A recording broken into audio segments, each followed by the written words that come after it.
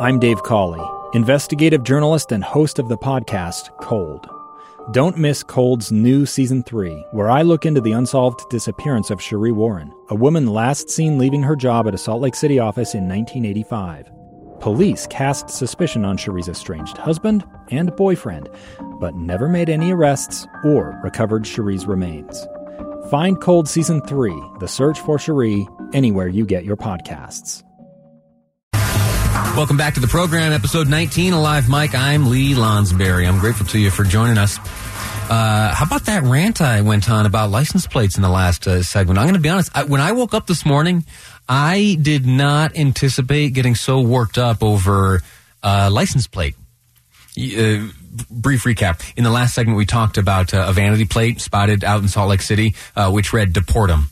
So someone had filled out the personalized license plate form, sent it off to the DMV, and they got back in the mail their license plate, which they're driving around now. It reads, "Deport 'em." Not so great, right? I think we can agree with that. Got an interesting text message. Question asked, technically, I believe the license plate actually belongs to the state of Utah, not the vehicle owner, so their house, their rules. I'm checking on that. I had that very same question this morning. Who is the technical owner of the plate? Not that it changes the nature of this debate or anything, but it's an interesting question nonetheless. Maybe if you plan on keeping yours at the end of its run, maybe this changes things for you. Anyway, not the topic of this section, but guess what? I have great news. You know this little segment we do from time to time? I give KSL News Radio's Paul Nelson a call. Well, he's been assigned to this license plate story. So he right now is out and about digging up information. And I think producer Amy has reached out, and we're going to try to speak to him later on in the program. Again, I didn't intend to go on a rant about license plate, let alone did I intend to dedicate 2 segments of today's radio program to license plates. So maybe there will be a second license plate segment on the program today later on down the road. This segment, though, has to do with a war powers resolution, a concurrent resolution passed by the House of Representatives just yesterday. We spoke to many members of Utah's federal delegation yesterday. We spoke to Rob Bishop in particular, and he and I went back and forth about the nature of these types of resolutions. And whenever you hear the word resolution in Congress, or Congress voting on, or passing, or debating, or drafting a resolution, just know that that's almost meaningless. Resolutions, once voted upon, and before, but resolutions do not carry the weight of law. They impose no requirements on anything.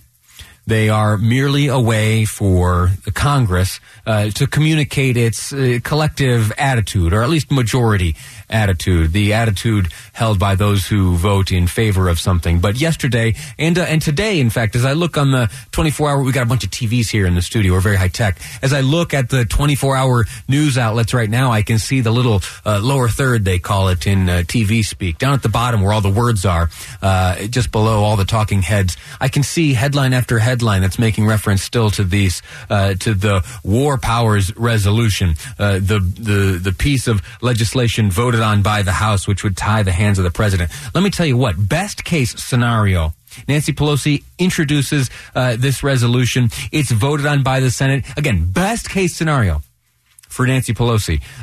Leader McConnell picks it up in the Senate. The Senate votes on it, passes it. It still doesn't do anything to bind the hands of the president, or to control his actions, or to influence anything he may do now or in the future with regards to Iran. So anyway, that's my soapbox. Let me get back now down to the events that played out yesterday. I think it's very safe to assume how Utah's Republican members of the House voted yesterday, and you'd be right. They all voted against it. And so that leaves one question mark. Utah's federal delegation in the House includes one Democrat, Ben McAdams.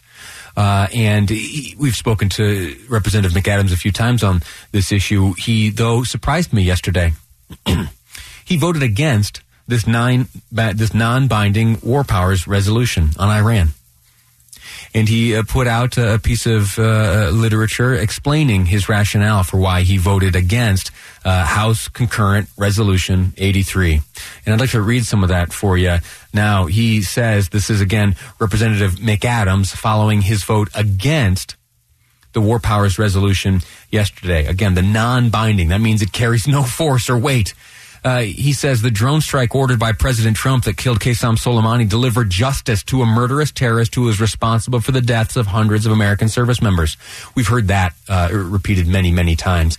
He gets into the specifics here. Representative McAdams says, I refuse to play politics when the lives of American service members are on the line. I stand with our men and women in the armed forces and the American people ahead of any political party. The War Powers Act of 1973 already restricts the president's ability to engage in military conflict without congressional authorization, and protecting America and preserving peace are my priorities. Therefore, I do not support this non-binding resolution. He spoke yesterday afternoon with KSL News Radio's Jeff Kaplan, explaining more. I just saw this resolution as posturing. You know, the War Powers Act of 1973, it already restricts the president's ability to engage in military conflict without congressional authorization. So people had set this up to be a vote on whether or not we're going to war with Iran. The president does not have authority to go to a war with Iran. And for me, I just felt like I didn't want to engage in political posturing. I didn't support the non-binding resolution. At the same time, I do support continued dialogue between the president and Congress to figure out what our goals are, what our strategies are for the Middle East. I firmly oppose any escalation of hostilities in the Middle East without a coherent and defined plan that authorizes the use of military force. Congress needs to debate what our strategy is for the Middle East. I don't want to see us in endless wars that are expensive and costly in lives and dollars to the American people. But, I just felt that this was a time where we need to recognize and give President Trump the recognition that he took action that brought a murderous terrorist to justice.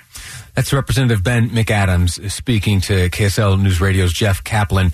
The reason I'm sharing this with you now, and you can say that's a day late, is because it's interesting. And I think sometimes when folks do things out of principle, it deserves praise. Representative McAdams stands alone in Utah's federal delegation, and that's a challenging thing. That means that likely, if you broke out the polls, and I know that Salt Lake City and Salt Lake County and in some, I know that there are areas that are more Democrat than Republican here in the state of Utah. But the reality is, and I think all would agree, that most folks here are Republican minded and vote Republican. I think that bears out that plays out in the makeup of Utah's federal delegation. It's an undeniable reality. And so he's in a difficult spot as he tries to, appeal to many members of his district. But he also has folks back in Washington to deal with. And I am pretty well sure he caught some grief for taking this stand yesterday. He said, again, I refuse to play politics when the lives of American service members are on the line. I do not support this non-binding resolution. So I'm glad that he did that. I'm pleased to hear him not only cast his vote in this direction, but I am pleased to see him explaining it in terms like this. So good for you, sir. Well done, Representative McAdams. Anyway, that's that for that segment. Next up, we're going to speak to the 2020 Utah Mother of the Year, Barbara Booth. Next up here on Live Mike. I'm Lee Lonsberry, and this is KSL News Radio. A stranger with a gun came upon two teens taking pictures under a rising full moon. But violence is only the beginning of this story. Sometimes I thought, there are no miracles. Yeah, there are, and this is a big one. I'm Amy Donaldson, and I've spent my career talking about how lives are undone by violence. The Letter is a podcast about how lives are remade. Follow The Letter at theletterpodcast.com or wherever you get your podcasts.